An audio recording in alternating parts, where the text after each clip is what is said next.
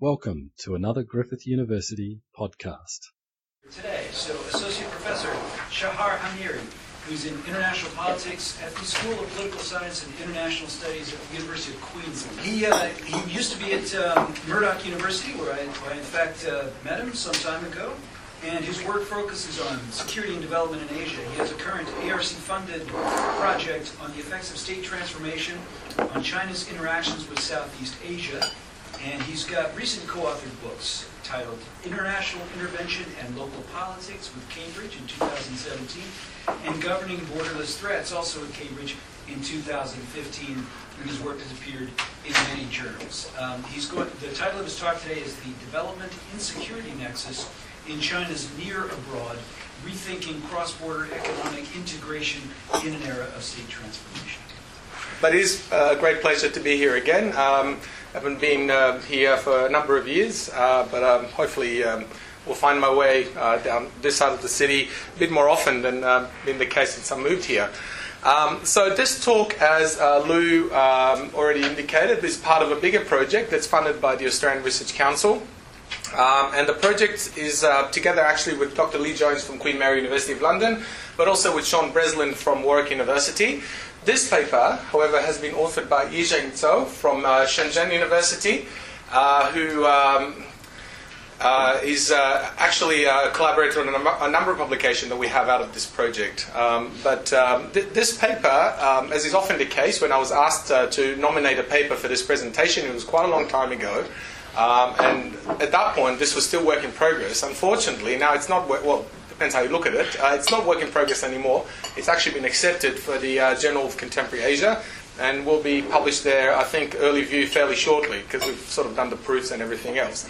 Nonetheless, because this is part of a bigger project, your insights and input are still very important and will help us shape other parts of the project. So moving right along, you might have noticed, by the way, that I cut the title a little bit. It was a very long title, and it just didn't fit quite in there, but the gist is the same. So, the Belt and Road Initiative, I'm sure everyone in this room knows exactly what we're talking about here, is a very large-scale blueprint, I think is probably a good term to describe it, that puts together a number of projects that are designed to spread Chinese-funded infrastructure that links China transnationally to other countries. So it's designed basically to improve economic engagement between China and the rest of the world. It had a focus largely on Southeast Asia and Central Asia, but it's since been expanded. But I think it's fair to say that these regions remain very central to the Belt and Road Initiative, at least as we understand it today. What is surprising about the Belt and Road Initiative, that given that it is often presented as some kind of an alternative to, if you like, Western models of development, actually, its concept is quite similar, in some ways at least, to a more conventional understanding of development. And what I'd like to highlight here are two particular aspects. The first one is the link between security and development, and the second one is the so-called interdependent thesis. The first one essentially assumes that if you have development, you will have stability and security accompanying it. This is a very liberal understanding of development, although it has a Chinese variant that has been described as the Chinese peace thesis instead of the liberal peace thesis. But the big difference here is that instead of emphasizing intervention to reshape societies, the emphasis instead is on state-led, infrastructure-driven development, but nonetheless the expectation is that the outcome will be the same.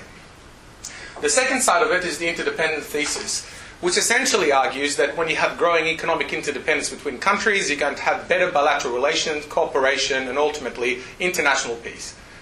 Both of these elements are key to the Chinese thinking about the Belt and Road Initiative. I wouldn't go as far as arguing that they underpin the Belt and Road Initiative, but they're definitely seen as one of the biggest, if you like, pros involved in rolling out this set of projects. Both of these ideas actually predate the Belt and Road Initiative in China. We've seen their antecedents in, and I'll describe this a little bit more later, in campaigns like the Great Western Development Campaign, which was designed to build up China's more remote, more impoverished Western provinces. Many of these provinces have large minority populations, and the idea was that through Chinese, especially central government-directed infrastructure construction and other forms of development there, you will stabilize those regions as well. Similarly, the Go Out campaign, where Chinese especially large state-owned companies, were encouraged to go out into the world and invest and do all sorts of things out there, was also encouraged through a discourse of harmonious world, so that these forms of engagement will also be then contributing to China's wider diplomatic agendas in the world. In the Belt and Road Initiative, both of these ideas are clearly present right from the very beginning in various formal documents, but also in official statements. This is from before the announcements that President Xi Jinping made to actually announce the Belt and Road Initiative. This is from a party a workshop that a party held in 2013, where Xi Jinping basically says, and this is how it's been translated: maintaining stability in China's neighborhood is the key objective of peripheral diplomacy. We must encourage and participate in the process of regional economic integration, speed up the process of building up infrastructure and connectivity, and so on. So you can clearly see a link there between the idea that by building these economic connections to other countries in the region, you also stabilize these countries.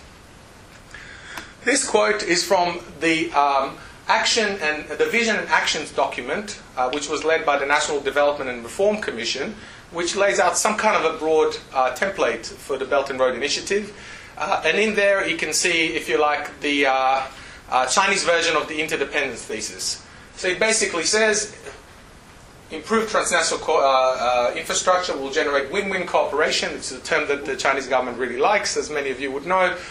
And build, sorry, I don't know how that got there, a community of shared interests, destiny and responsibility, featuring mutual political trust, economic integration and cultural inclusiveness.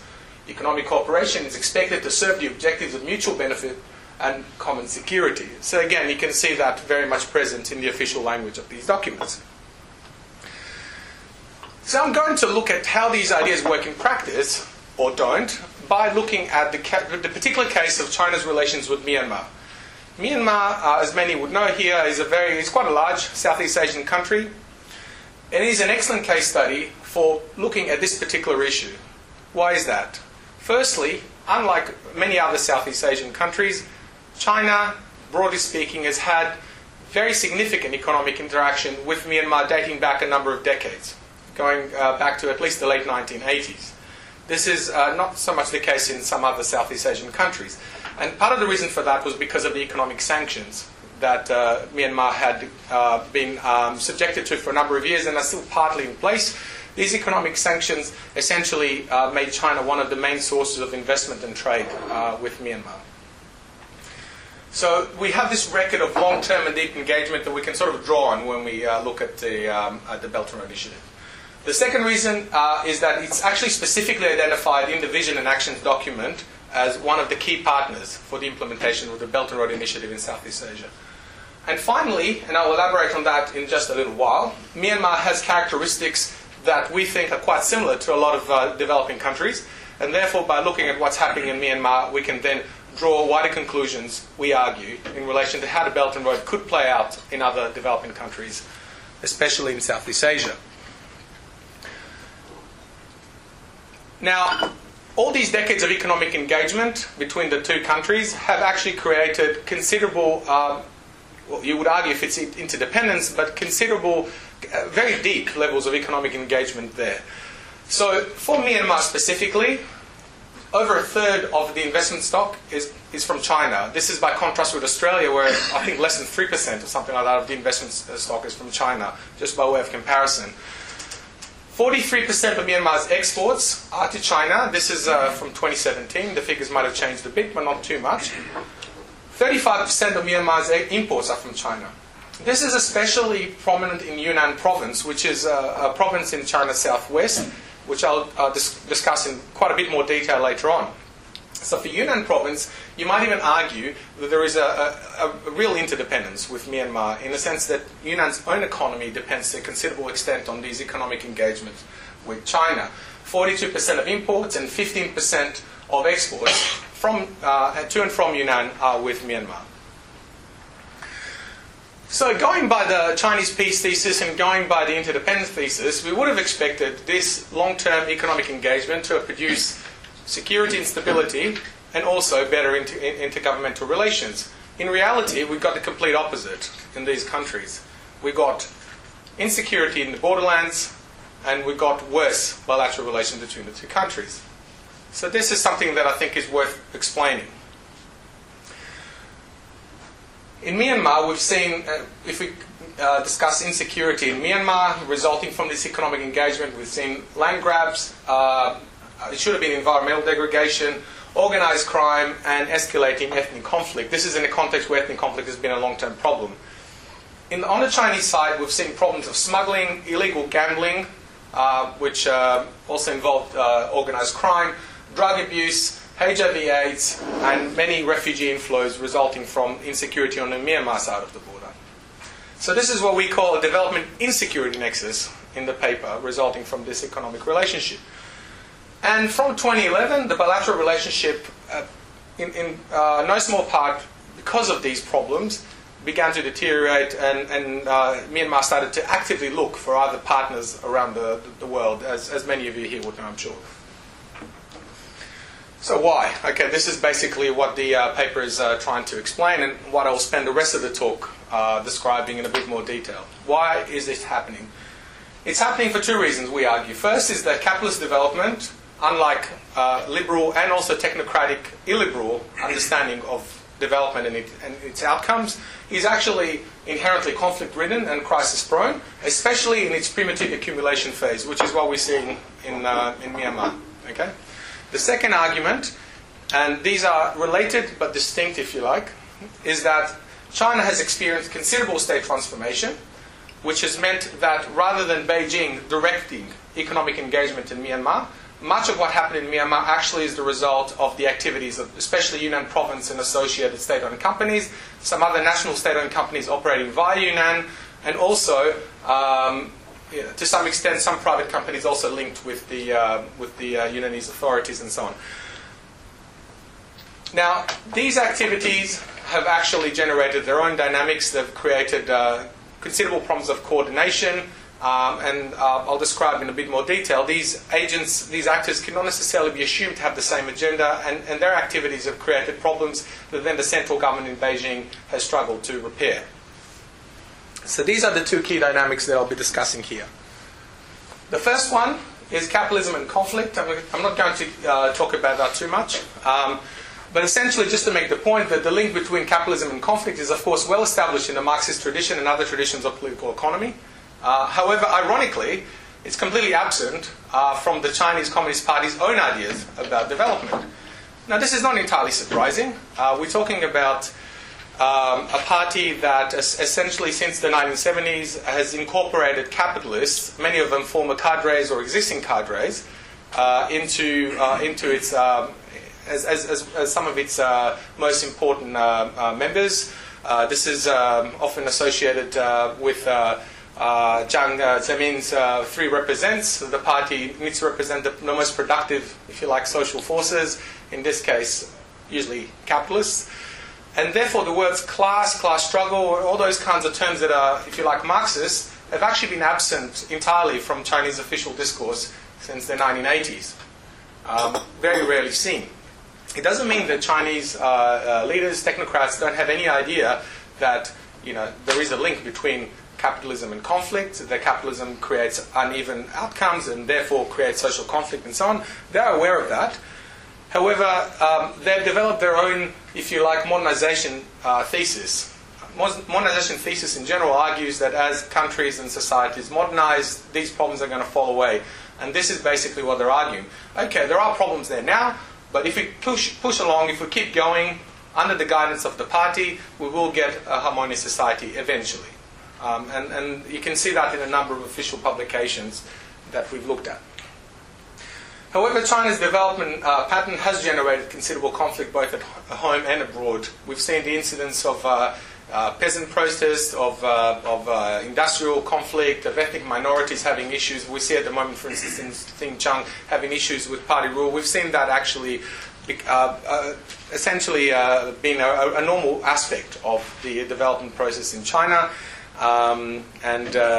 In some cases, we've even seen the Chinese Communist Party provide some concessions, for instance, allowing labour to organise and a number of other similar concessions. Abroad, the capacity of the central leadership to actually mitigate some of these less savoury aspects of capitalist development has been even weaker than it has been inside China. I should probably add before I move on that arguably, and we can discuss that later, one of the reasons why Xi Jinping's rule has become far more authoritarian than his predecessors is arguably to do with the increasing difficulty of managing these tensions that are emerging within China, within the Chinese party state and society at large. The second point, which is actually the key point we're making in this wider project, is that despite the fact that China is often seen as the quintessential Westphalian state where rule is top-down authoritarian, coming right down from the top leadership to every other aspect of the Chinese party state, we argue that is actually not entirely the case. Not to say that the central leadership does not have any authority. We could discuss that in detail if you like in the Q&A. But as a general process, we find that the Chinese party state has fragmented, decentralized, and internationalized during the reform era. And the relationship between the top leadership and these wider aspects of the party state we describe as, if you like, a tug of war. So there are periods where decentralization or the spreading of power and authority to these wider aspects of the Chinese state is more pronounced, or there are areas where it's more pronounced. And there are other times in other areas where the central leadership managed to claw back control a bit more. So it's a kind of process that it's not fixed. It's a kind of, if you like, an ongoing accommodation conflict to negotiate where power is, who gets to do what. Now, the crucial aspect of this process of increasing fragmentation, decentralization, and internationalization, which has been related to China's economic modernization process, is that we find a lot of new actors acting outside of Chinese borders than we used to in the past. Under Mao, there was a concerted effort to basically limit the extent to which other parts of the party state could engage internationally and concentrate foreign policy making within a very small number of hands. That has changed since then, and some of the change has been more formal and some of it has been more informal. But one of the key aspects that I think is worth mentioning is that, for our purposes, is that provincial governments have acquired considerable capacity to negotiate and act, especially in economic matters, outside of China's borders. And I'll get to that later when we discuss the case study a bit more.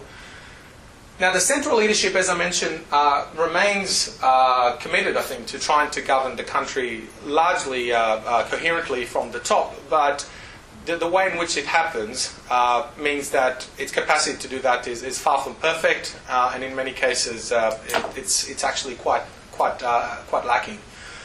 So one of the mechanisms that we see, for instance, to cohere the wider party state is vague statements from the top leadership, including things like the Belt and Road, which when Xi Jinping made a statement was actually quite scant on detail.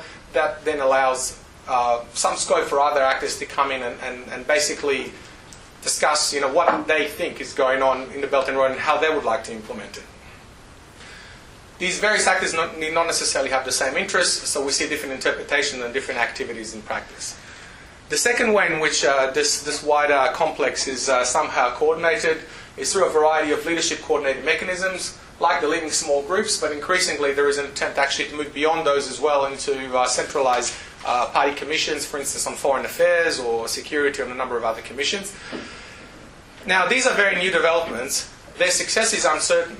But what is clear from these developments, especially the language that was used by the leadership to describe why they're even doing this in the first place, is that Chinese leaders are very well aware of their problem of actually coordinating and controlling what happens within the wider party state, and therefore they argue that these mechanisms are required to overcome that problem.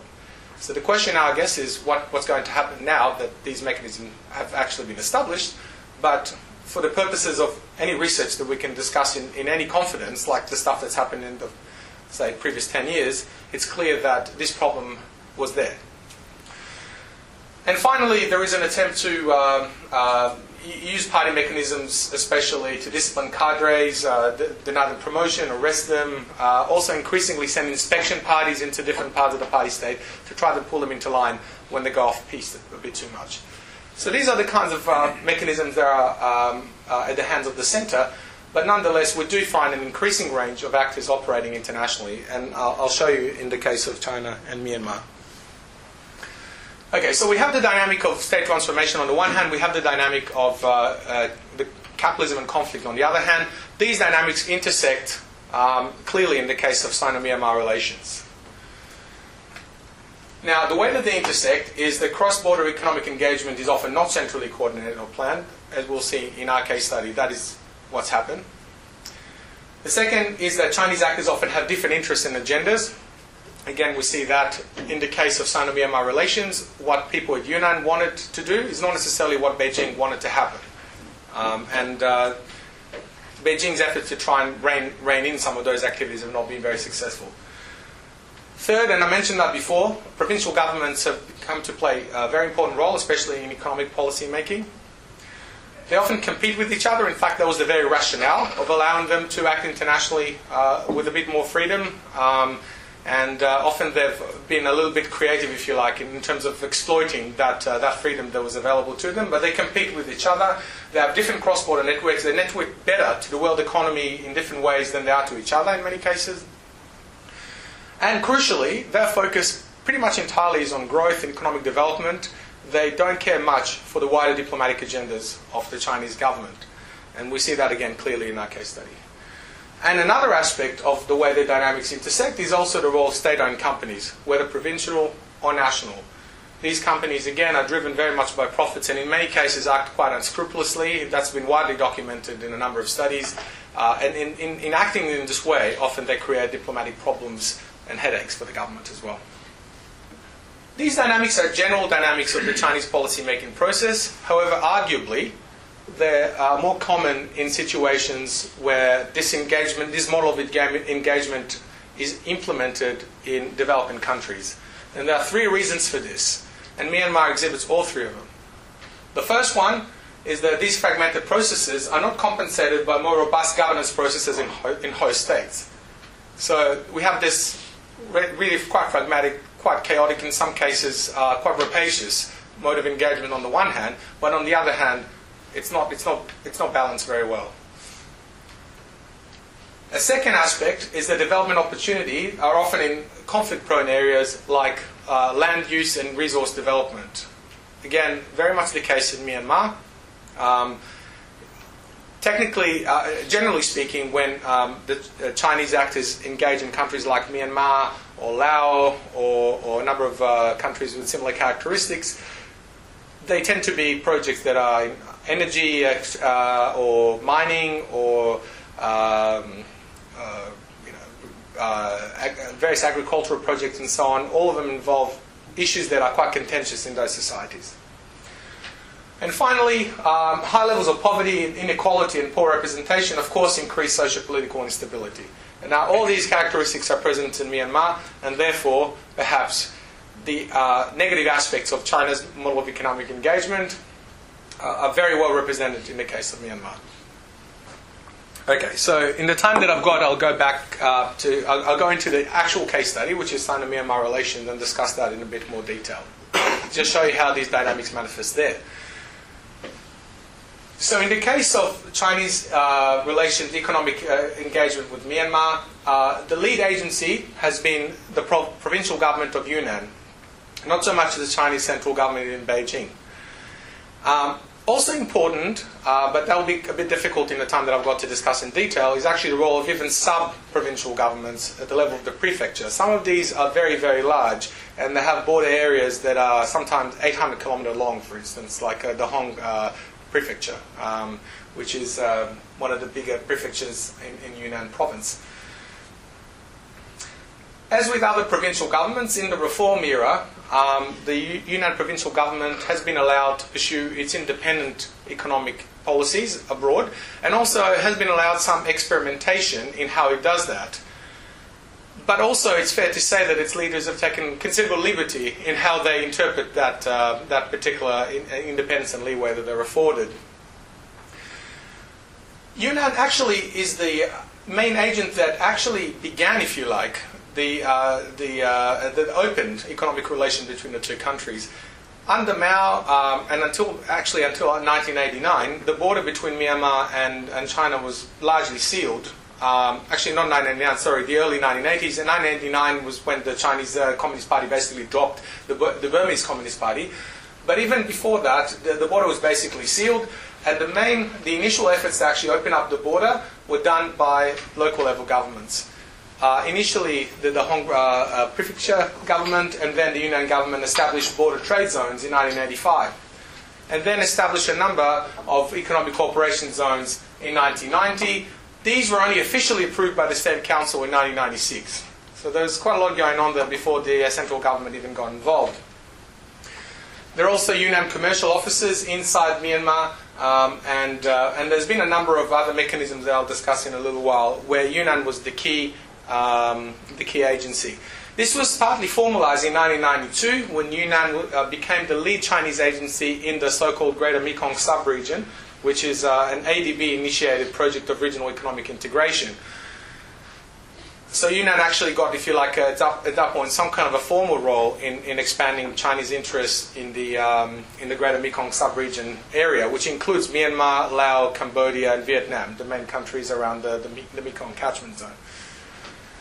But there's been considerable expansion after the initiation of the Greater Western Development, the Great Western Development Campaign, which was in the early 2000s, because at that point, the Yunnanese government began to press for funding from the central government in order to drive further economic integration with Southeast Asia, and it has been quite successful at doing that. And this predates the Belt and Road Initiative. So it lobbied relentlessly for cross-border infrastructure, and the argument that was made was that this infrastructure would then allow the province to build its own economy, which, as I mentioned previously, is relatively underdeveloped, and like that of most Western provinces in China. So by 2011, it received $38.5 billion from the central government to build cross-border infrastructure. Again, this predates the Belt and Road Initiative by a number of years. And from 2011 to 2015, again, $79 billion US. And similar trends are still are obviously relevant today with the Belt and Road Initiative. Many of these projects, as I mentioned, were put forward as serving the wider Chinese national interest, but in fact actually ended up serving a very local interest within Yunnan. Probably the best example of that is the 4.3 billion gas pipeline that goes from Yunnan province to Myanmar's west coast. This project was already initiated in the early 2000s by Yunnan academics, arguing that it would be a good idea. Then the Yunnan government and Chinese energy company CNPC went to the central government to lobby for funding. The National Development and Reform Commission said that we don't want to do this, there's no point in this project. But then from around 2004, Hu Jintao, the Chinese president, began talking about China's energy security problems. And then the Yunnan government and CNPC rebadged the project as an energy security project for China, went back to the central government, that time got it approved, and it was built. However, the idea that it serves Chinese energy security is very dubious at best. This pipeline allegedly serves no more than 2% of China's imports of gas, and therefore it's a very small part of the wider picture. But what it does do, it provides cheap hydrocarbons for Yunnan's emerging petrochemical industry, which is not how it was sold to the central government. So this is just one example of the role that the Yunnan province has taken in actually moulding some national government agendas and repackage them in ways that serve local interests. Now, the way in which Yunnan province has led engagement with Myanmar, as I'll describe in a bit more detail, has actually created recurring tensions between the centre and the province. From 2001 until present time, 3 party secretaries from Yunnan were purged by the central government in that period.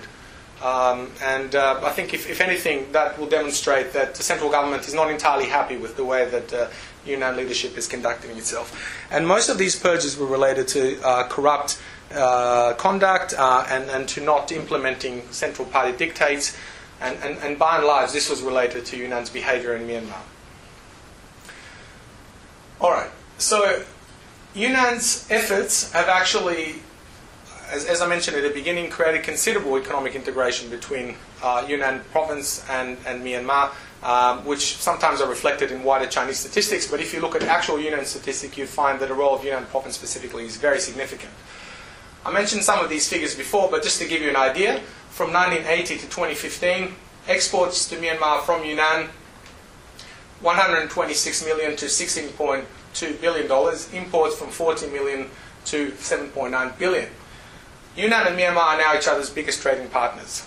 So the relationship with Myanmar is very important for Yunnan province.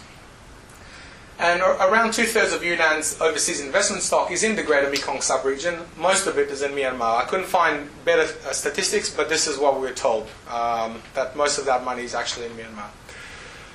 Now, border trade these days is conducted largely in the renminbi, and it's sort of become, if you like, the main currency in the borderlands area, replacing the Kyat, the Malaysian currency.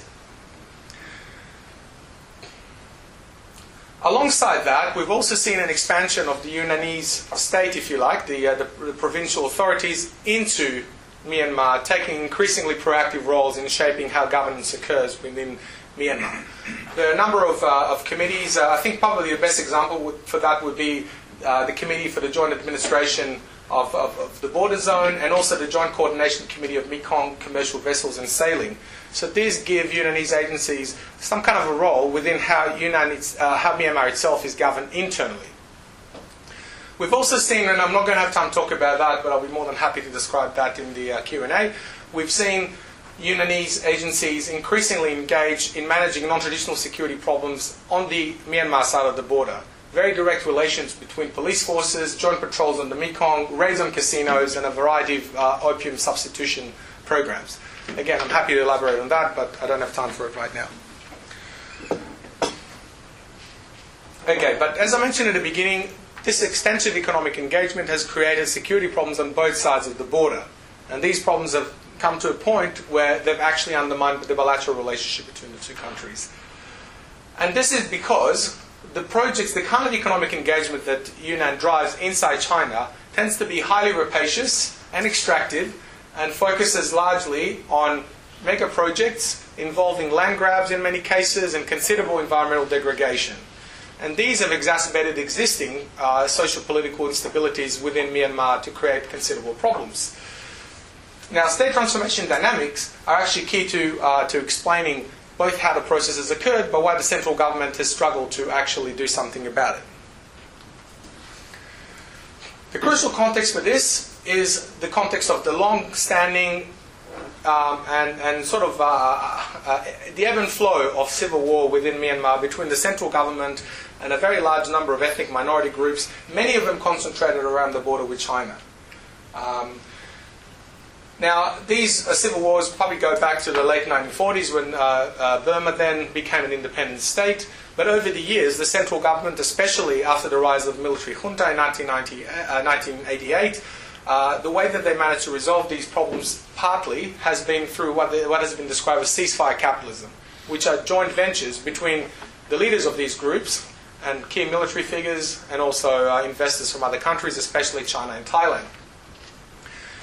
Perhaps unsurprisingly, for those in this room, the benefits from these projects have accrued highly unevenly.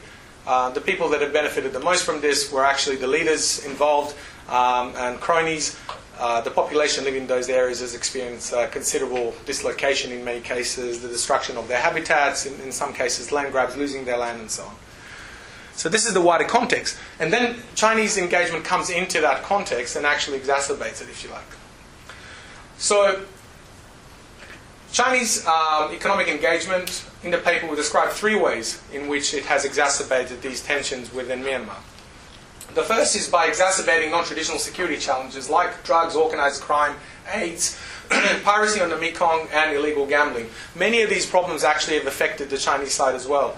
Probably the best publicised incident in 2011, 13 Chinese sailors on the Mekong were kidnapped by an organised crime group, if you like, pirates, were tortured and then killed. And that created considerable outcry within China to do something about that. But there are a number of other examples. The number of drug users within China, for instance, has skyrocketed since the border has been opened up. Now, Chinese project, this is the second one. Chinese projects are associated with land grabbing and environmental degradation, and these aspects began undermining the ceasefires that were negotiated with these ethnic groups. And the third is that there's been a very high level of cross-border smuggling that, again, was seen by the government in Naypyidaw to be actually sponsoring some of these ethnic groups around the borderlands.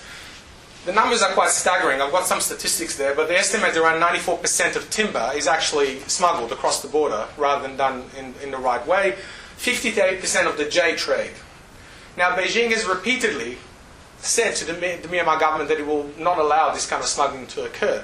But it has been unable to do that because of the cooperation of the local authorities in that part of China, which again created tensions between the two countries. The moment of crisis came in 2011, and it was related to a very large Irrawaddy hydropower project, which was meant to build 7 dams, most of them in Kachin State in the north of Myanmar. It was implemented by a Yunnan subsidiary of China Power Investment, which is a very large SOE, and it had very strong backing of the Yunnan government.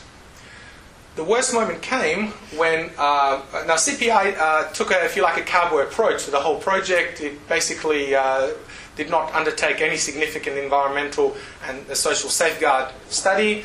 In fact, it didn't even implement the very low standards that were required by the Myanmar government and by the Chinese government as well. So it completely did its own thing, if you like, on the Myanmar side.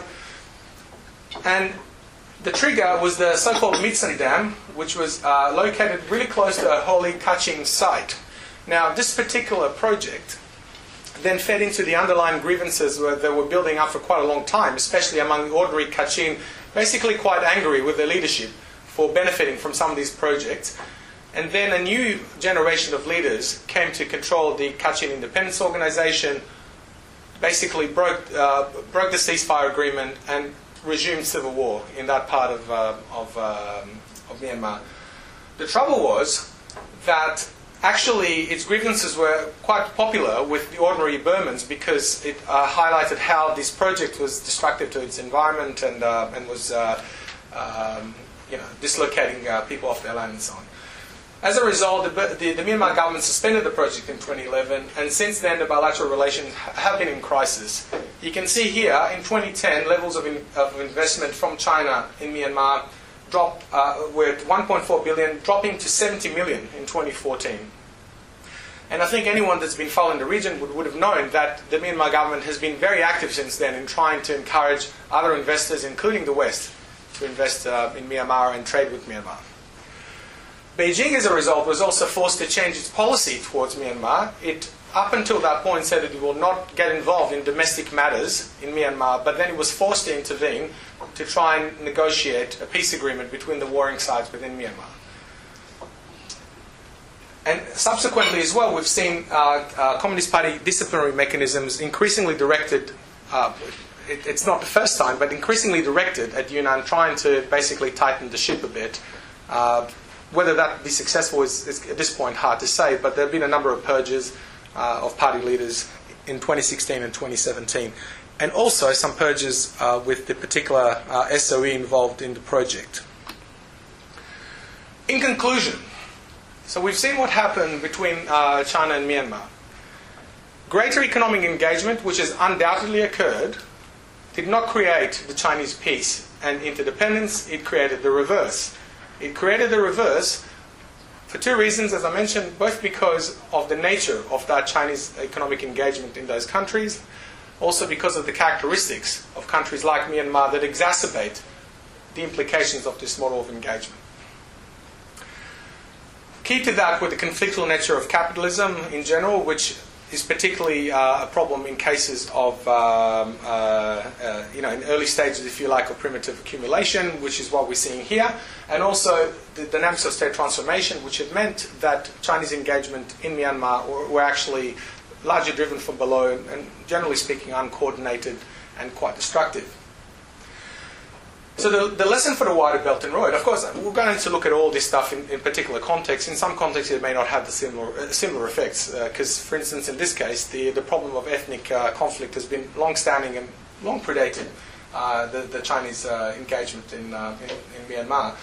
But it is clear that some of the basic expectations of the Chinese government from the Belt and Road may not be realised, as the Myanmar case indicates. I'm going to leave it there and return it to you and for Q&A. Thank you. Thank you very much.